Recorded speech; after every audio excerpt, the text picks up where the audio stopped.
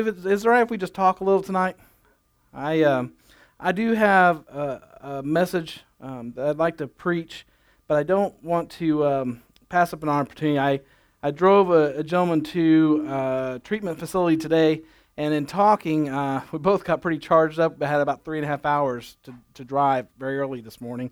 Had to leave about 5 this morning, and I have not been getting up that early lately. But his name is Mike Carroll, and Mike has graciously given me permission to share his story because he's actually been sharing it quite a bit himself, and wanted me to encourage what happened because of something that happened Sunday. He wanted his story to be told, so I'm going to try to make this short, but still not miss anything important. Back in November, I was driving from home to the church. I was running late, and I'm on 279. I see this gentleman probably close to my age. I couldn't really tell, but clean-cut guy just walking down the road, and I'm in the church van because I was going to have to go pick up some stuff for the church that wouldn't fit in my vehicle. And I didn't really recognize it as the Holy Spirit speaking to me at first. I just felt like, well, maybe you should pick him up.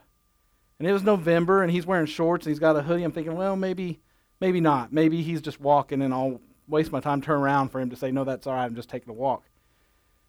And let me just say that like 5 miles later, I'm still arguing apparently with the Holy Spirit that I'm running late, and finally I realize the Lord is trying to get me to pick this guy up. So I whip the van around thinking he's probably already gone, and I get back there and I offer to give him a ride, and he said sure. And of course, he was heading the opposite direction where I was going. And some of you know that's what's happened at New Song over the past few years. We didn't really have a jail ministry before someone came and got saved at church that needed us to help them through an addiction issue, and that basically formulated our drive because the need was there. Every church should, but I hate to say it just wasn't on the radar as far as what I was thinking. But now we spent considerable amount of time ministering to folks in jail and as they get out. And he began to tell me about a drinking addiction and that his wife will have nothing to do with him now, and asked me if I'd at least drop him off where they live so that he could get some things. And I began to tell him about the Lord telling me to come pick him up. He said, "You really believe that?" And I said, "Yeah, I do." I said, "I've had enough instances in my life. I know when it's God." It took me a little bit, and he just kind of, a tear started in the side of his eye. He just kind of looked at me and said, "I've never believed in God. I've gone to church before, but I've never really believed. I never really understood anything. I never really read the Bible." He said, "But I'm hitting such a low point. I walked out of the jail, and it was cold, and I knew I had to walk from Benton County Jail all the way to Vaughn." And he said, "I just said, Lord," finally said, I prayed for the first time. I said, "God, I'm cold." And he looked down the sidewalk. He said it looked like a perfectly laundered sweatshirt that a hooded sweatshirt had laid out on the sidewalk. Not dirty or anything, just laid out, like as if, he prayed it, and there it is. So he put that on, and he made it all the way to where I saw him, and he was saying, "God, I'm tired, hangover, everything else going, I'm tired." And then I pick him up and I tell him that. Needless to say, that day, Mike accepted the Lord right there in the church van in the parking lot.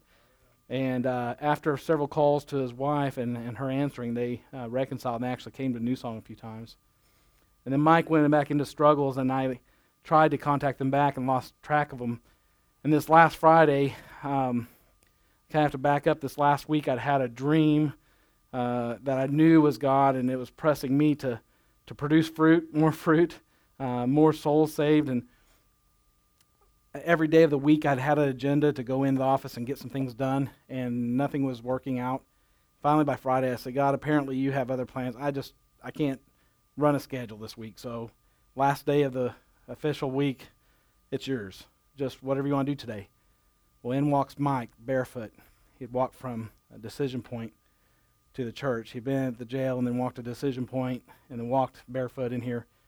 Had been on a 2-week bender, desperately in need of a lot of care, both physical, spiritual, and so that whole day was spent with trying to get him some basic supplies. Some of you were reached out to, didn't know who it was for, and you gave items, and that was a big help. So we got his clothes laundered, got him a place to get cleaned up, and he'd been living in an abandoned house. But another guy in the church was with me, and we was determined to find him a hotel, and there was no vacancies for the hotels because of the graduation in town. So he was back to his car, and we were praying, God, you got to do something, because he can't be staying in that abandoned house. He can't be staying in his car. We couldn't find a place, and we've had plenty of opportunities to put people up in my own home, and after a couple of situations, I told my wife, okay, I don't think the Lord's really wanting us to put our kids at risk unless we really know he's telling us to take them home. So kind of stuck. Well, I didn't know, but we put in an application for Teen Challenge, which is has been around for a long time. It's not just for teens, but it's a drug, alcohol, and addiction treatment program through the Assemblies of God. And you don't have to be in an Assembly of God church to go there. They actually have one of the highest success rates for people getting over addiction in the United States. But since they're faith-based, a lot of parole offices and all won't order people there. So I've had a lot of difficulty trying to get guys to that program. So I just, out of like I've done for others, he said he would go. So I put in an application at 2:30 on Friday, and they already picked apart a few problems he had, a court case and some other things. Let me tell you, Sunday, someone, by the leading of the Lord, who, I don't know who they are, but they said, I don't usually do this, but they gave some money to Dave Donahue to give to him. Now, I had decided not to give him money because he was having a problem with alcohol, and I'd get him food or whatever, and I'd buy it, but I wasn't going to give him cash. And normally people would think that, but somebody obeyed the Holy Spirit. And Mike, during that service that he was here, experienced God again in such a way. He said it was the first worship time he really felt God. It was the first message where he really got what God was saying through his word. And he said his heart was on empty, and he had only one place that might accept him in, and his aunt and uncle lived all the way in St. Louis. And that $30 got him to St. Louis. I didn't even know it. I called him on Monday to let him know that he got into Teen Challenge, that they accepted him, that we had to have him there. And he said, well, I'll have to get back there. I'm in St. Louis. I was like, what? What are you doing in St. Louis? He said, my aunt and uncle took me in, so I have a place to stay. That $30 was exactly enough gas to get me there. And then they were able to make sure he got back. So Mike and I had just an incredible 3.5-hour talk. For a guy who's a brand new believer that doesn't know, by his admission, doesn't know anything, he sure has a lot of wise thoughts already about what it is to follow the Lord. And he's already excited to complete the program, and then he wants to go on a missions trip. This guy that wasn't raised in church, he just knows about missions trips, but this is things God's already planning in his heart. And he encouraged me, and I told him he's encouraging me, he'll encourage the church. And so it's going to kind of seem weird for me to transition to talk about this, but some of you notice my boys, and sometimes one or other boys, have been serving, taking up offering. And if you didn't know this, we didn't come up with that idea as a ploy, hey, maybe if kids take up the offering, people give more or something. It was actually that my boys were restless service, and when we finally were trying to figure out what the issue was, because we kept correcting them and they get in trouble for, not sitting still and all that, they were bored. They wanted to do not from the message or the worship, but they wanted to serve. I've seen that really benefit my boys, letting them serve, even though it's easy to think they're too young to be ushers or too young to do this or that. And so God's really been teaching me a lot of things. I thought I'd just talk to you tonight and share with you that one of the concerns after you've been a Christian for a while is to dry up spiritually, because it all becomes just status quo. You go to your job, and then you have service times, you go home, and if you're really, really doing well that week, you remember to read your Bible a few times, and maybe you listen to some worship and you feel pretty spiritual about that. But when I search Scripture, I know some plant, some sow, and some water, but you know what? I used to use that to excuse the fact that I went years and years and years without any fruit, any disciples. And Mike's excited about coming back here. He wants to serve in the church when he gets back. But I want to challenge you that there are people all around you and your coworkers and people that you think would never accept the Lord. Maybe they got addictions. Maybe they're just a businessman that has a bad attitude. Or maybe they're a great person and they're super nice and they're a sweet person, but they don't follow Christ. And you'll never know what God can do with them until you stop the vehicle and you say, okay, my schedule's not important, more so than yours, God, and you just make yourself available. And just like the boys, they want to make themselves available, they want to serve. that is one of the key ingredients, I believe, to a believer's life, growing and maturing in Christ, is serving.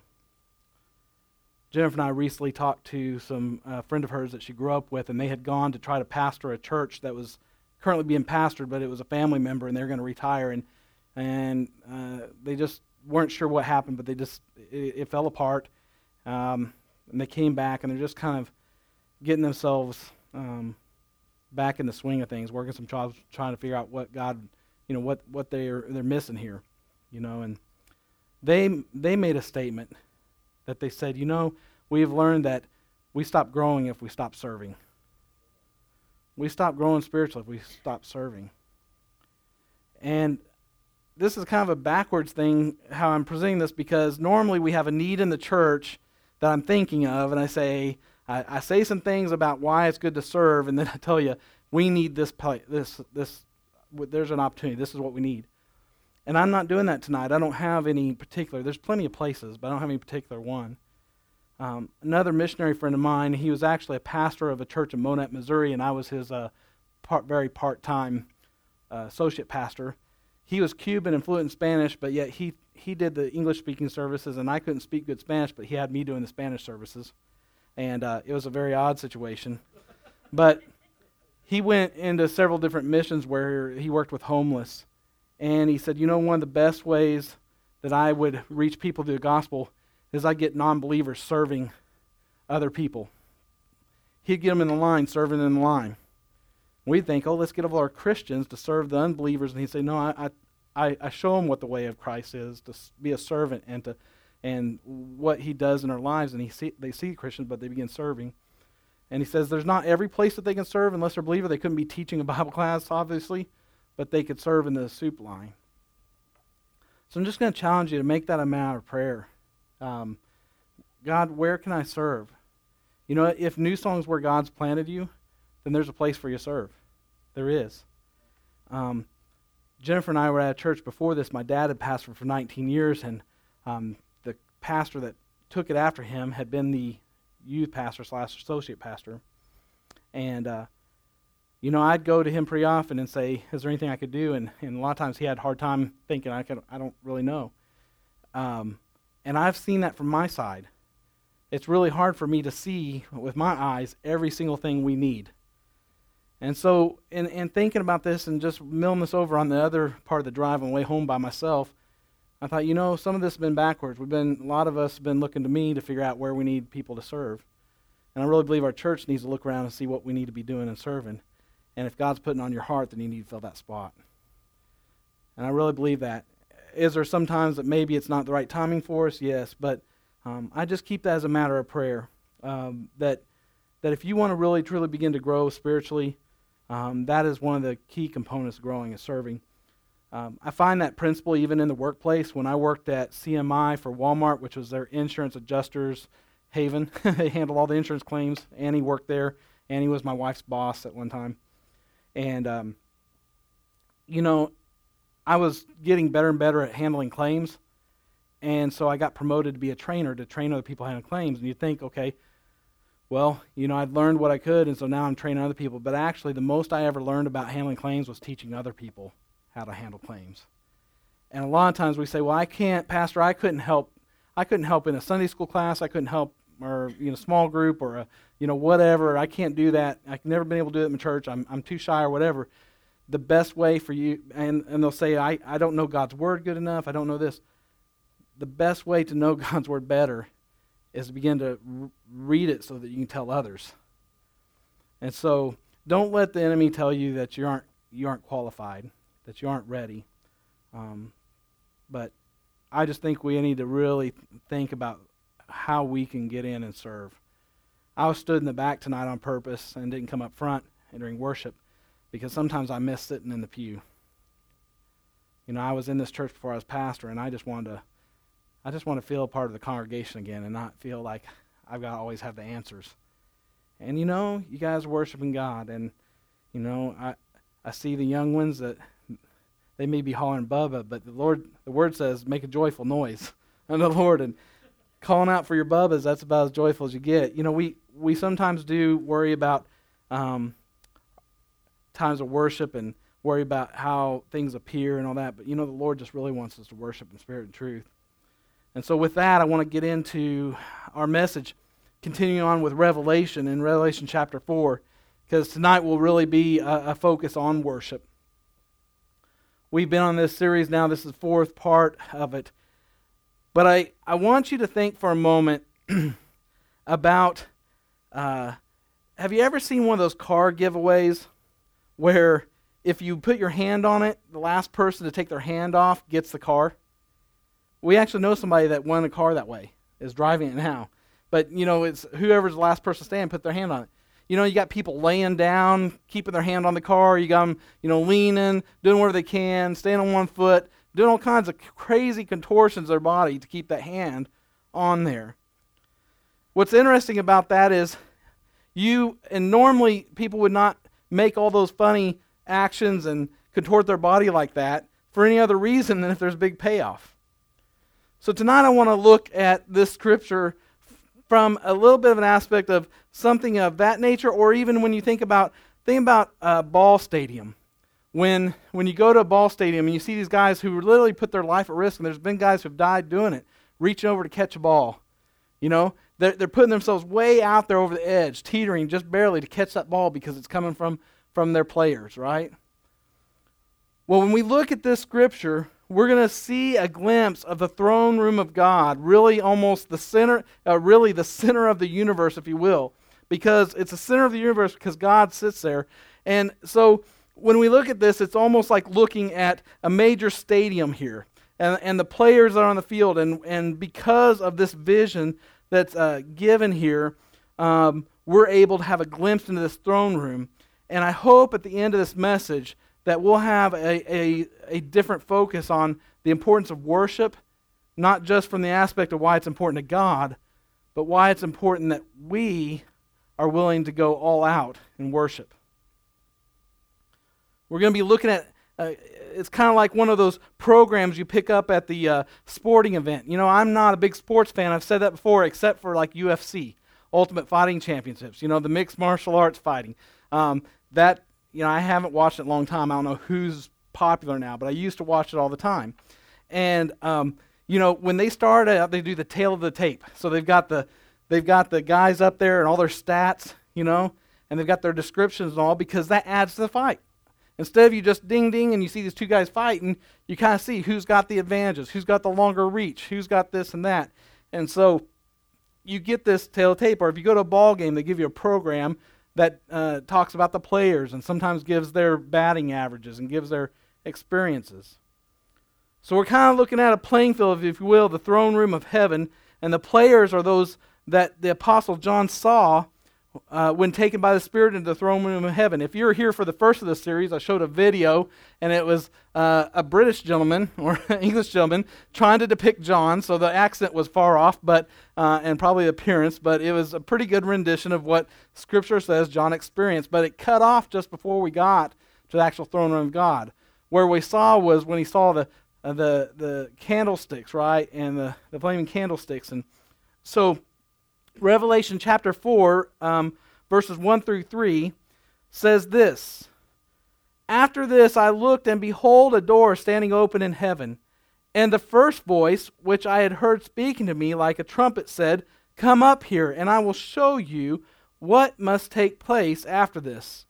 At once I was in the Spirit, and behold, a throne stood in heaven, and a throne stood in heaven with one seated on the throne.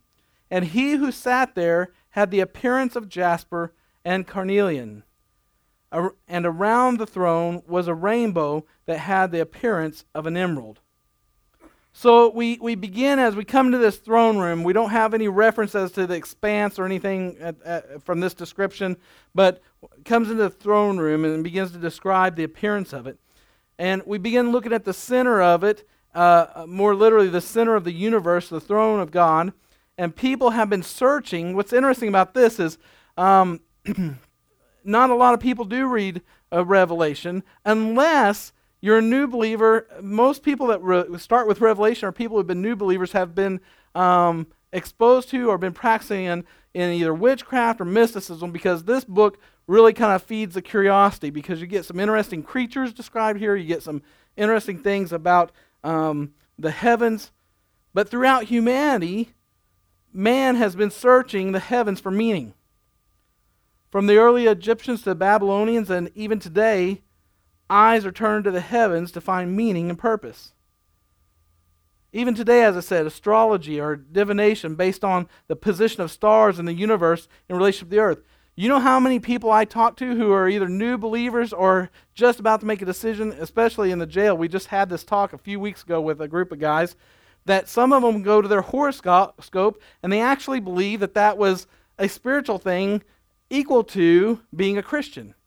So in other words, there's no disconnect there between looking at your horoscope or going to a palm reader or reading your Bible and following Jesus. And largely that's because we have seen a movement since the 80s with the psychic networks and those things of a spiritualist movement. It's nothing new. The Bible describes the very same things going on back then. Remember the demon-possessed woman that kept following Paul and annoying him? She was telling the truth, like, these are men of God, and she's proclaiming things, calling out, kind of mocking. And finally, Paul has enough and turns around and casts the demon out. And that's what gets Paul in trouble. Remember, because they were using her demon-possessed abilities to do all kinds of sorcery, that kind of stuff. You know, they were selling her abilities as a demon-possessed woman, a sideshow, if you will. And so all of a sudden, their money-making went away because she's delivered. And then later we see a reference to them going back after they get thrown in prison, and the prison doors get opened, and they go back and visit her. But anyway, so this isn't anything new, but we see that this has been something that man has searched for. Now the Babylonians were more studious in their search, and several wise men were searching the heavens for signs based upon biblical prophecy for the coming of the king. We don't think about astrology when we get to Christmas, right? And we're talking about them following the star. You know, we just like the picture of the three wise men, right? And the star. We don't think the fact that there's astrology involved there. And I'm not talking about it in a bad way, but I'm saying that they were searching the sky, they see a sign, and they follow it to find Jesus. And the star appeared in the east, and off they went and found the Messiah. But as we look at the heavens, the Bible reveals there are three signs that are referenced that are similar to this as far as looking to the heavens. The first is our atmosphere. In 1 Kings 14:11, it talks about the birds of heaven, or the birds of the air. And then there's a mention which a terminology has been given in some modern translations to the second heaven, which is mentioned as the universe. Basically, the second heaven as the total of the universe. In Deuteronomy 4:19 it says, "Take heed lest you lift your eyes to heaven, and when you see the sun, the moon, and the stars, and all the host of heaven." So using heaven as reference to the totality of the universe, the expanse of the universe beyond our planet. And then the warning is for us not to worship these things. So in that scripture, it's basically saying, when you look up, don't be worshiping the stars. Don't be worshiping the moon, the sun. That's not God. And although that is up in the heavens, those aren't to be worshipped. The third heaven, as it's referenced in modern translations, is the dwelling place of God. This was a place where Paul went in 2 Corinthians 12:2 and 2 through 4, when he was caught up to the third heaven, which he describes as paradise. So this third heaven is where the throne of God resides. This is where when we say heaven, we often think of heaven as where the throne of God is. So beyond our universe, a throne is set in heaven, Revelations 4:2. And when we look at what happens in the six verses of chapter 4, it becomes clear that everything in heaven is located in relationship to it. So these first 6 verses say, around the throne, from or out of the throne, before the throne, and in the midst of the throne. So with this language and the positioning of these words, it lets us know that the throne is really the hub, and everything else that's connected with heaven is the spokes, if you will, or the outreach of that throne. So that is the central point. That is the focus point, is the throne of God there. And the reason everything centers upon the throne is because the Lord is the one sitting on it. So the throne itself is not the importance. It's not the chair or the throne or whatever it is, the throne that is it, as it appears. It's the fact that the Lord God Almighty sits on it. And when I think about this, I like to think of it as like the North Star has been what it's been to humanity for all time. So I have a lot of friends still that are in the Navy or have been in the Navy, and some of them get into sailing after, just fitting, I guess. But sailors still will use, in times of desperation especially, they'll use the North Star as a guidepost. So if they're getting off course, or if they're having problems with their electronic devices that are navigating them, then they'll go to the North Star. So like the North Star is set in the heavens and is constantly guiding sailors on their way, the throne of God is fixed center of the universe. Now, since the North Star is the only constant with stars and galaxies in constant rotation, could God's throne, let me ask you this is just a curiosity. This isn't anything we're going to chase for very long here. But in studying this, I thought, could God's throne reside in the space behind the North Star? Because behind the North Star, they've actually discovered that there exists an empty space. So this guidepost that they believe the North Star is what guided to the Messiah, who now still sailors use as a guidepost, that there is verifiably a blank space behind the North Star. Whereas they can see other areas that are all full of different things in the universe, that's an empty space. And so stars and galaxies are found in all directions, but there is an empty space in the northern part of the universe. And this brings what Job said to the forefront. Because Job, he says, and it wasn't until, and he said this, but it wasn't until we had the Hubble telescope and all these other huge telescopes that we found out that there was even an empty space out there. But Job says this clear back then. So keep in mind, here's Job, lived several, thousands of years ago, and he's saying this, and it wasn't until we had the Hubble telescope that man really knew scientifically that there's this empty space. Job said, God stretches out the north over empty space, and he covers the face of his throne and spreads his cloud over it in Job 26, 7 and 9. And so the center of the universe and of the center of our lives is the Lord. And when we look to him, as the sailors look to the North Star to guide them, he will guide us. So it makes what Job said even more interesting given scientific findings of later time periods. So now Paul describes the Lord God who is sitting on the throne, and the question is, how do you describe what is undescribable? I can't remember the minister's name. I think he's gone on the past, but you've heard the message put to words, "That's my king." Anybody ever heard that? That's my king. And he goes through all these things trying to describe God using words from the Bible and otherwise. And at the end, he said he's undescribable. And that ploy in words is true. How do you describe something that's undescribable?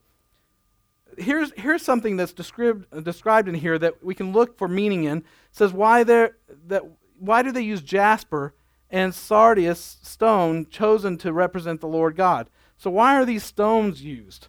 In other words, in this vision that's given, he sees these things, and why are these stones used as a reference to describe this throne room of God? The interesting thing about these two stones is that they represent the first and the last tribes of Judah. Some of you may remember that I've said that if you really, one of the classes I had in Bible college, you had to take one scripture and try to trace it back, its meaning, from the beginning of the Bible through to the end. In other words, if the theme of the Bible is the kingdom of God, then every passage has to be related to that. And so we thread that through. So the interesting thing about this, it lists the first and the last tribes of Judah. The jasper represents Reuben, the first son of Abraham, and while the sardius represents Benjamin, the youngest son. They are the first and the last. So this is the description that's used in the Bible for the Lord throughout the Bible. He is called the Alpha and Omega, the beginning and the end, the first and the last. And next, the name Reuben means, behold, a son, while Benjamin means, son of my right hand. Jesus Christ, the second person of the Godhead, is called the first begotten and also the firstborn from the dead, who is now at the right hand of the Father. So next, the color of both stones is reddish. So both these stones are described have a reddish color. And the symbolism of blood is seen here. So both of them are red, the symbolism of blood, and then they represent God's holiness and justice. So next we see a rainbow is mentioned all around the throne in the appearance like emerald or green. Green is given the color of life. It's something, if something's green, it's living, and if we serve a living God, not like the dead gods of the other religions, further, the rainbow represents God's mercy and grace as that sign of his covenant made with humanity after the flood. If there's anything to me that speaks to, and you know I don't get on this topic a whole lot, because I believe the Holy Spirit will do the conviction if we preach the truth. But what the rainbow is being used to symbolize now, what's interesting to me is was a promise from God that he would never destroy the earth with a flood again, but this is a symbol of his covenant made with humanity after the flood, but it represents God's mercy and grace. But yet, the scripture speaks against what it's being used for. So in other words, now, I believe we're at the end times, we're seeing that rainbow symbol being used kind of as defiance, like, here's your promise, you can have it back. Here's your promise, I'm defying the history of what this means. Revelation 4:4 in the English Standard Version says, around the throne were 24 thrones, and seated on the thrones were 24 elders, clothed in white garments, with golden crowns on their heads. Now these 24 elders do pose some difficulty for some in translation, because while more recent scholarship points to the possibility of them being angels, in other words, these 24 elders are really just some type of angel, or they're an angel that has a different responsibility than others. They're elders. And it has several real challenges to that, including the fact that they are wearing white robes, which in Revelation are described as being worn by the saints. So if you see a reference in Revelation to someone wearing white robes, then that's in relation to the saints. And in Revelation, they're white to snow. They're white as snow, and that represents the righteousness of Christ being made white through the blood of the Lamb. So, talk about the white horse where Jesus comes back riding. This picture of white is really a symbolism. It's not that it's not actual what it would be, but it symbolizes the relationship between Christ and what he's done for us to redeem us. He's made us white as snow. So you see the robes being used to that, the white, and you see reference to Jesus with the white to him. So it's also seen in the song sung by these 24 elders to the Lion of the tribe of Judah, the Root of David, the Lamb, Jesus Christ. They're all saying that the ones redeemed by the blood of Jesus Christ, and this is found in Revelation 5:9. So what's being sung in praise to God, what's being worn by these elders, all point to that these are the redeemed humanity. And the crowns we see on their heads are not royal crowns or diadems, but rather they're a victor's crown, or Stephanos as the actual term is. These are crowns worn by redeemed humanity. So it's like the victor in some kind of championship. It's like the prize that they would wear for running a race or from completing some kind of sports event. So we see these more as victor crowns. And then on the saints who died during the tribulation, it says that they overcame the devil and the Antichrist by the blood of the Lamb and the word of their testimony. So it's better to see them as redeemed humanity, either as the 12 patriarchs and 12 disciples, or as representation of the redeemed humanity and priesthood. So before we get too muddled here, where I'm going with this is everything around the throne of God. There's worship going on, but there is a lot of there's creatures that we're going to get into here. There's these elders. all this reference to the colors and the symbolism. And then we get into Revelation 21:12 through 14. It says, it had a great high wall with 12 gates, and at the gates 12 angels, and on the gates the names of the 12 tribes of the sons of Israel were inscribed. And on the east 3 gates, on the north 3 gates, on the south 3 gates, and on the west 3 gates. And the wall of the city had 12 foundations, and on them were the 12 names of the 12 apostles of the Lamb. So the case for them representing the priesthood of redeemed humanity, we can see it over and over again through this. It's also seen in 1 Chronicles 24 when King David divided up the Levitical priesthood into 24 groups who were to serve the temple in the 2-week stints during the year. And then if we go back and we look at Revelation 2, verses 4 through 5, it says, but I have this against you, that you have abandoned the love you had at first. Remember, therefore, from where you have fallen.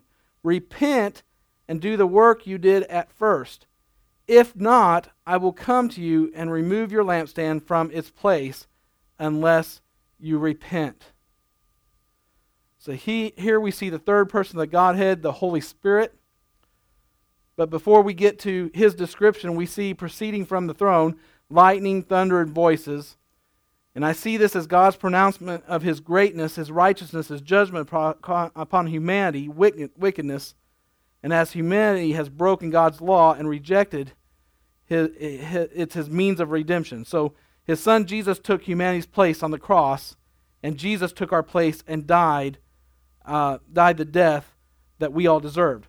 So this throne room of God, you've got representation of the whole story, the redemption story of what Christ did on the cross, even going back. So when you think of Adam and Eve sinned, and it wrecked what God had planned for man here on earth, to have a relationship with him and to be a place without sin.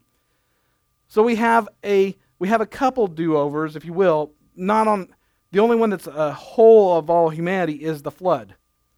So Noah and his family, the only ones found righteous, right? And God wipes out the whole earth with a flood. Everything, every living creature, gone except for what's on the ark. We all know that story, right? So this is like the first attempt of a total redemption. But then sin comes in again, right? And so God sends his son to redeem man, and that's where we hear the terminology of being washed as white as snow and all this. So then we're going to get to the final judgment, right? And people have their final chances, and then they go to heaven. Now there's some that says that will still come to know the Lord during the tribulation, so there'll still be some saints there. So we're peering into this throne room of heaven, and every symbol in there is basically the Bible on display in symbolism and representation through colors and other symbols. This is what John's seeing, is the totality of God's word is surrounding the throne. And so when you take that, and then this puts a focus on worship significantly, very significantly, we can start to pull from all this I just read and about to lose you on. We could pull from this how God sees the importance of how we worship him and how that ties into everything we know from Scripture and how we worship him. So we see this as God's pronouncement of righteousness, as I said, and I'm not surprised that at this same thing that proceeds from God is the same thing as let me back up. When it came to pass, we're going to read a little scripture here in Exodus 19:16. It says, when it came to pass on the third day in the morning that there were thunderings and lightnings and thick cloud on the mountain, and the sound of the trumpet was very loud, so all the people who were in the camp trembled. And this is in reference to when God was giving the law to Moses on Mount Sinai. And speaking of this event, it says the sound of the trumpet was the voice of the Lord. And the people begged that his words not be spoken to them anymore in Hebrews 12:18 and 19. So then John sees the Holy Spirit as 7 lamps of fire. Interesting thing about this, you don't find any physical description of the Holy Spirit anywhere. But in this instance, John sees the Holy Spirit as taking a form of these lampstands. We only see the Holy Spirit taking form of a dove before, tongues of fire in the Acts account, so we don't ever see a physical description of the Holy Spirit, but we do here see them, John sees them as the lampstands. There's not 7 separate spirits, but rather there are 7 characteristics of the Holy Spirit, and that's in reference to the 7 lampstands as well. The Bible describes this as the Holy Spirit's ministry to the Messiah. It says in Isaiah 11:2, "The Spirit of the Lord shall rest upon him, the Spirit of wisdom and understanding, the Spirit of counsel and might, the Spirit of knowledge and of fear of the Lord." So how can you describe the Holy Spirit? Well, he's not humanly visible unless he embodies some other form. So it's only when the Holy Spirit came as a dove at Jesus' baptism, or when the Holy Spirit came upon the disciples, as I mentioned. So Revelation 4:6-11 says, "And before the throne there was, as it were, a sea of glass like crystal, and around the throne, on each side of the throne, are 4 living creatures, full of eyes in front and behind. The first living creature like a lion, the second living creature like an ox, and the third living creature with the face of a man, and the fourth living creature like an eagle in flight. And the 4 living creatures, each of them with 6 wings, are full of eyes all around them and within, and day and night they never cease to say, 'Holy, holy, holy is the Lord God Almighty, who was and is to come.' And whenever the living creatures give glory and honor and thanks to him who is seated on the throne, who lives forever and ever, the 24 elders," listen to this, this is where the focus is really starting to shift here to the importance of worship in here. So whenever these creatures, these 4 living creatures say holy, when they begin to say, "Holy, holy, holy is the Lord God Almighty, who was and is to come," it says in verse 9, "And whenever the living creatures give glory and honor and thanks to him who is seated on the throne, who lives forever and ever," then verse 10, "The 24 elders fall down before him who is seated on the throne and worship him who lives forever and ever. They cast their crowns before the throne, saying, 'Worthy are you, our Lord and God, who receive glory and honor and power, for you created all things, and by your will they existed and were created.'" They're casting their crowns, the things they earned. These are in a place of importance, being listed as elders, not as the mass crowd, but they are the elders there before the throne. And every time that the 4 creatures say, "Holy, holy, holy," and go through that, they fall to the face and they cast their crowns before him as an act of worship. So if you can imagine, if we just went back to even the times of the big games in Rome where they were fighting for their lives, and you'd have my mind's going blank, but the gladiators, the Colosseum and the gladiators, that they would win some prize if they were the last one standing, right? And for you to have given your life, or almost given your life for something, but then to lay it down at the foot of the king and say, "You're the one that's worthy of this." It's representation of the fact that there will be never anything greater than the sacrifice that Jesus made when he gave his life. You see, there'd be no other reason when they earned that crown to, in an act of worship, take that crown off, that they might have been, they could have been martyred for it. There's all kinds of possibilities there.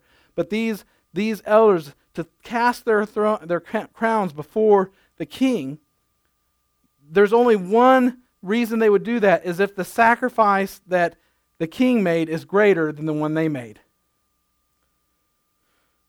So as we continue in God's program, if you will, this program of the main arena, we see the strangest creatures, the 4 living creatures that are around the God's throne. And we may be the same as the seraphim of Isaiah 6, who had 6 wings, and how they were before the throne of God crying, "Holy, holy, holy." And so some will say, well, it says 6 wings here, or there's this many wings, and there's difference. But we don't know whether they're seeing the exact same creatures or there's other creatures of a slightly different kind. So there's two different references there. But we also see the four living creatures in Ezekiel's vision, each having faces, a lion, an ox, a man, and an eagle. And when compared to the living creatures in Revelation, we see a difference. And it's 4 wings versus 6. So how do we reconcile the difference in those? Like I said, it's possible just from a different perspective, vantage point, or for a different purpose. They're seeing a different creature. But I don't see it as a problem for this passage. In Ezekiel, God's throne is on the move throughout the universe, whereas John is taken to the center of the universe and the throne room of God. So some could, which is not my stance necessarily, argue, well, he's seeing a moving picture and the other guy's brought right in. John's brought right in, and he's standing there seeing this. There's some real interesting symbolism and links, like the living creatures linked to the 4 Gospels. The lion with Matthew's Gospel, which presents Jesus as king. So we can see a tie there. Here's another one, the ox with Mark's Gospel, which speaks of Jesus as the servant of the Lord. So we see a tie with the theme of the book and with what's being seen around the throne of God. The man with Luke's Gospel, which emphasizes Jesus as humanity. And then finally the eagle with John's Gospel, which features Jesus as deity. And so while there are other sorts of comparisons, like the characteristics of the creatures to the Lord's attributes, all these are speculations. What we know is that they are the closest to God's throne and surrounded all sides. And speaking of them being guardians, having eyes all about them speaks of them being aware and alert as to what's happening in the realm. And their function is to glorify and honor God day and night without stop. Now, I don't think I'm stretching here when I say when you look at this and these creatures and what's happening and the worship that's going on and the focus here, what the act is being done, is the fact that they're aware of what's going on around them, and in the midst of that, they are praising God, but they're fully aware of what's going on around them, is that we are called out to be very aware of what everything is going on around us, but not let that hinder us from praising God with everything we have. Some have talked about how weird they look and how would God create them in this manner, but he did so that they could fill their function and purpose. If you think they're strange, then consider God's creation of like the ostrich. I think that's one of the strangest animals there is. Or the duck-billed platypus. Or armadillos. I mean, some of them I think, we could have done without that one, but God saw them as important. John finishes by recording their praise. Holy, holy, holy, Lord God Almighty, who was and is to come. You are worthy, O Lord, to receive glory and honor and power, for you create all things, and by your will they exist and were created. In Revelation 4, 8 and 11. So, one thing we see in heaven is constant praise of God. And so my question isn't why we won't, my question is if it's constant praise there, then why don't we do it here? I've said this before. When Jennifer and I felt a call to ministry, we got convicted that we weren't witnessing consistently and seeing people saved. And we're like, what makes us think because we get a title or credentials or get a position in ministry that we'll be doing it then? And what baffles me in the church today, and I'm not just talking about our church, the church as a whole, is because we see so much action going on in worship to God. In this reference and others, I'm talking about David, dance like David danced. We see all this expression, this outward expression of God, and we see in heaven and throne room of God that the created things that God has created, these creatures and the elders, there's all this action taking place. Then how can we think that we're going to feel like doing it there if we aren't here? In other words, look at it this way. What happens with a church in a country where Christians are persecuted? In general, what do you know of that? What happens generally when the church is persecuted in a country? They go on the ground, but it grows in number. See, that's what's actually happening right now in the church. Denominations are reporting that the church is actually growing nationwide. Now, in the States, we're declining. Worldwide. But worldwide, we're growing. because the pressure's on, and now you got to really decide, do you believe this for real? Because now either your life's on the line, or your livelihood, or your money, or your property, or something. Now it gets real, right? And so what I believe is if you have the pressure here of the sin and having to conquer that and the struggle and the strife to get in, and you get in the presence of God and you don't feel like expressing yourself to God in worship now, what makes you think you'll want to do it then in heaven? Oh, I thought we were going to go on autopilot. I thought God was just going to zap us and make us. Well, yeah, we'll be perfected. I get that. Yes, there won't be any more sin. And yes, when you are in front of the holy God, it says every knee will bow, every tongue will confess that He is Lord, right? What I'm saying is why would you want to put off expressing yourself in worship to God until you get there and you're in a spot where because of His holiness and you're there, you have to. I'd rather know that I did it when I wanted to. I did it when people would think I'm weird. I did it when my knees hurt. And now I'm in heaven and I don't have a hurt in my knees anymore. I guess I'll have knees. I don't know, Ken. But if I have knees, if we have joints or whatever we have in our perfected bodies, then it won't hurt because we know Scripture says that. What I'm saying is this is not a guilt trip. This is not trying to bend your arm to worship in a different way than you are now, other than to say is it comes from the heart, though. See, I can raise my hands and do all kinds of flag movements. You know, I can be like the halfway spiritual. I can be the full, the goalpost, whatever. You know, I could do all the things to make everybody think I'm spiritual, but it's not going to do anything for your spirit. What I'm talking about is something that's generating the heart that motivates you to praise. So I know I'm going through reading about these creatures and everything, and when you read Revelation, you're like, wow, what is all this about? But when we get to this scripture, it's all about worshiping God forever and ever and ever. And if I think about worshiping forever and ever and ever, that's not forever and ever and ever starts when I get to heaven. That starts now. Let me tell you how I see this playing out. Here they are seeing God in the fullness of His glory. And every time a new aspect of God's glory is revealed, and the elders again and again for all eternity hit the ground in total awe, there's nothing boring about this. Throughout eternity, you're going to be seeing a new aspect of God's glory, and all you can do is hit the ground. So I want to go back to my initial illustrations, which probably have been lost totally in the mix at this point, but you win that car if your hand stays on there. And your legs get tired, and so you'll kneel and everything. But you're going to win that car. You're going to be the last one, so you keep your hand on it. Or you're at your sporting event, and I may die getting that baseball, but that's my player, and I'm getting that ball. So I'll look like a doofus reaching over, putting my life on the line for that baseball. When I'm at the Razorbacks, if I'm a Razorback fan, and they score a point, I'm like, ah, and I'm chest bumping the next person, you know, and knocking people over and slapping the guy next to me and coming with war paint on, you know.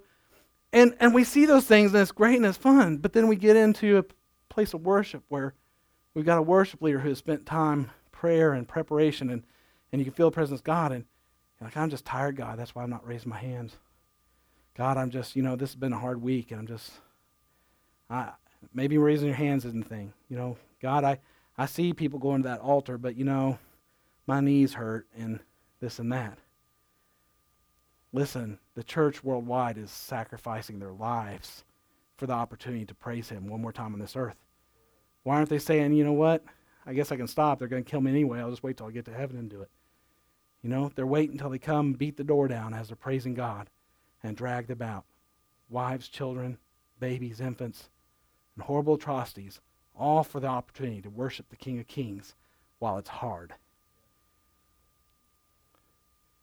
And I don't know what it was that took me so long to get the book of Revelation, but the more I prepare for this, it's hard. Some of this, for me to try to explain it, I have to do a lot of digging, because you know, I'm looking at it like, I don't know what these four creatures mean, God. You're going to have to show me something. I'm glad there's some smart people that wrote books on it, because that's about the only way I'm going to figure this out. You know, Holy Spirit illuminate. Oh, He's not doing it. Okay, show me a book then. But in all seriousness, you know, Pastor Jim that started this church, I don't reference him a whole lot, because there's not a lot of people left here that really knew him. You know, it doesn't carry the same weight as it did before. He used to annoy me when he was my youth pastor. Come on, go after God, church. Go after God. Remember it, Ken? Come on, go after God. Raise your hands. And I used to sit there in defiance saying, you know what? It's not real. If you're having to tell me to do it, I'm not going to do it. I am not going to raise my hand. I'm not even going to raise a finger other than to maybe point at you when you turn around. I mean, you'd have to know Pastor Jim and the kind of relationship. I was, we were like his kids, and so we misbehaved like his kids, and quit saying go after God. That just distracts me. And we laugh about it, but how many times you've been in a church and worship service and something the worship leader does, it just sets you off. I don't like it when they do this. I don't like it when they play this song. Well, why are they doing so many hymns? That's old stuff, and we don't talk like that anymore. And then the older folks are saying, you know what? Church used to be a lot different when we sang those old hymns, and maybe it'd be better if we went back to them. And you listen to some of the lyrics of some of the new stuff coming out, and maybe there's some truth to it too, I guess I'm getting older. But in all seriousness, guys, this is as real as it gets. We're reading Revelation. That is the closing of the story. That is at the 90-yard line, right? I'm not a football fan. I couldn't tell you one rule of football. 10-yard line. There you go. Yeah. Well, unless you're a really fast runner, then it could be the 90. Yeah, unless you're really good. But you're at the 10-yard line, right? This is the game point. This is everything. And John's seeing a glimpse into he's the arena with the main players there. And the coach, or whatever you want to say, the owner of the team, however you want to now symbolize God in that role. But trying to put being clever aside, the truth of the matter is John was getting that vision to point us in the right direction of how we should be doing things now. Not to just think, oh, that's going to be cool when we see that. It's going to be cool when we see all those creatures and stuff. He's saying, look, there I saw amazing things. Things I don't completely understand. But I did see that every time those creatures started calling, holy, holy, holy, I saw those elders, the important ones, right? The ones who were seated in a place of importance. They were standing in a place of importance, that they hit their knees, they went before God, and they cast their prize before the King. We can't wait till we get to church after we've been slapping the kids, not really, but after we've been hollering at the kids in the car and frustrated, and we came from work and all that. We can't wait till we're in here to expect to all of a sudden get the spiritual experience from God if we aren't already anticipating it earlier in the day before, and praying, God, no matter what happens at service, no matter if the sound equipment quits, no matter if Ken gets sick and he can't be here, no matter, and Danny's sick too, and so now we have nobody to play keyboard, whatever happens that suits our fancies, no matter what happens, God, I need to worship you, and I want you to begin to prepare my heart now. Today, back after talking to, I just told Mike, I said, Mike, new converts are the lifeblood of believers.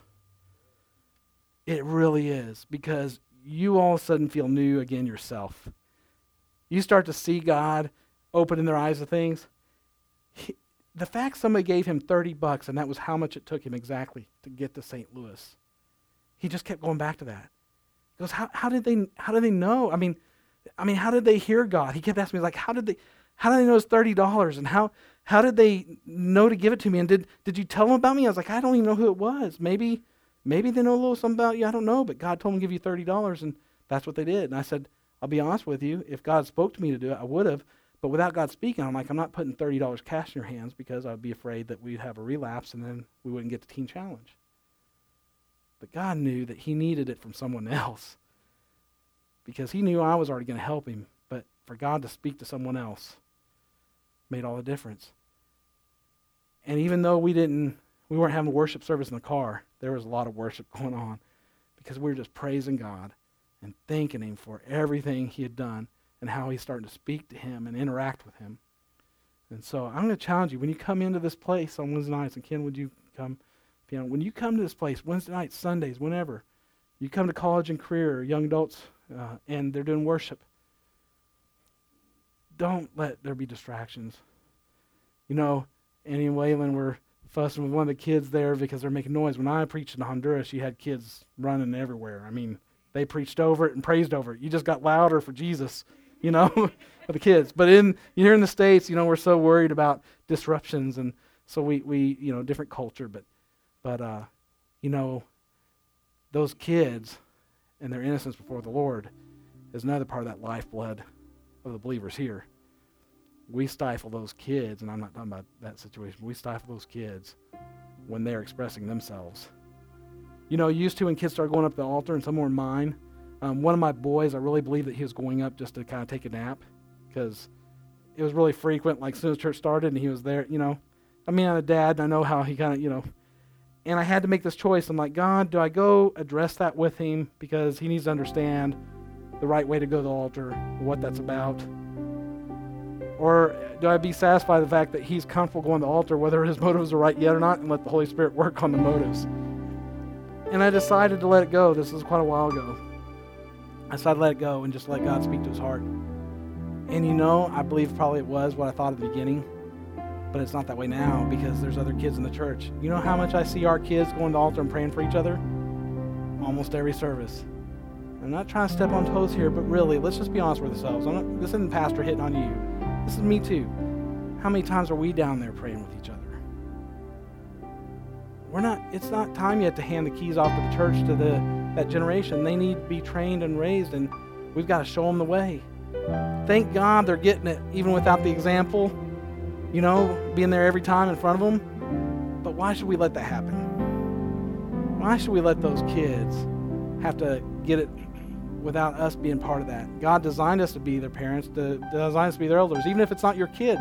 God's placed you in this church and given you a relationship with him and a desire to praise him, and you feel that little move in your spirit when the music begins to play, then show those kids, hey, you know what? I'm going to let my pride and everything go. I'm going to respond. I'm going to respond to what the Holy Spirit's doing to me. I'm going to quit worrying about what people think. So I just want Ken to begin to play. This is going to be our formal closing, but I'm just going to say these altars are never closed. Always come in. And if God moves on you, move to the altar, raise your hands, to get on your knees, to lay flat on the floor on your face. We've had these baskets that are now gone that had these little blankets in there. You ever wonder what those were for? That's what if ladies wearing skirts and they wanted to just lay out for the Lord, we could give them a cover up, right? They're getting dust on them. I'm not saying that's what we need. I'm just saying, we were preparing for God to move in ways where we were anticipating, expecting that things might get really uncomfortable for folks, and they might start to express themselves in ways that we need to be thinking ahead on that. And I kind of felt sad pulling them down when we were kind of straightening things up here.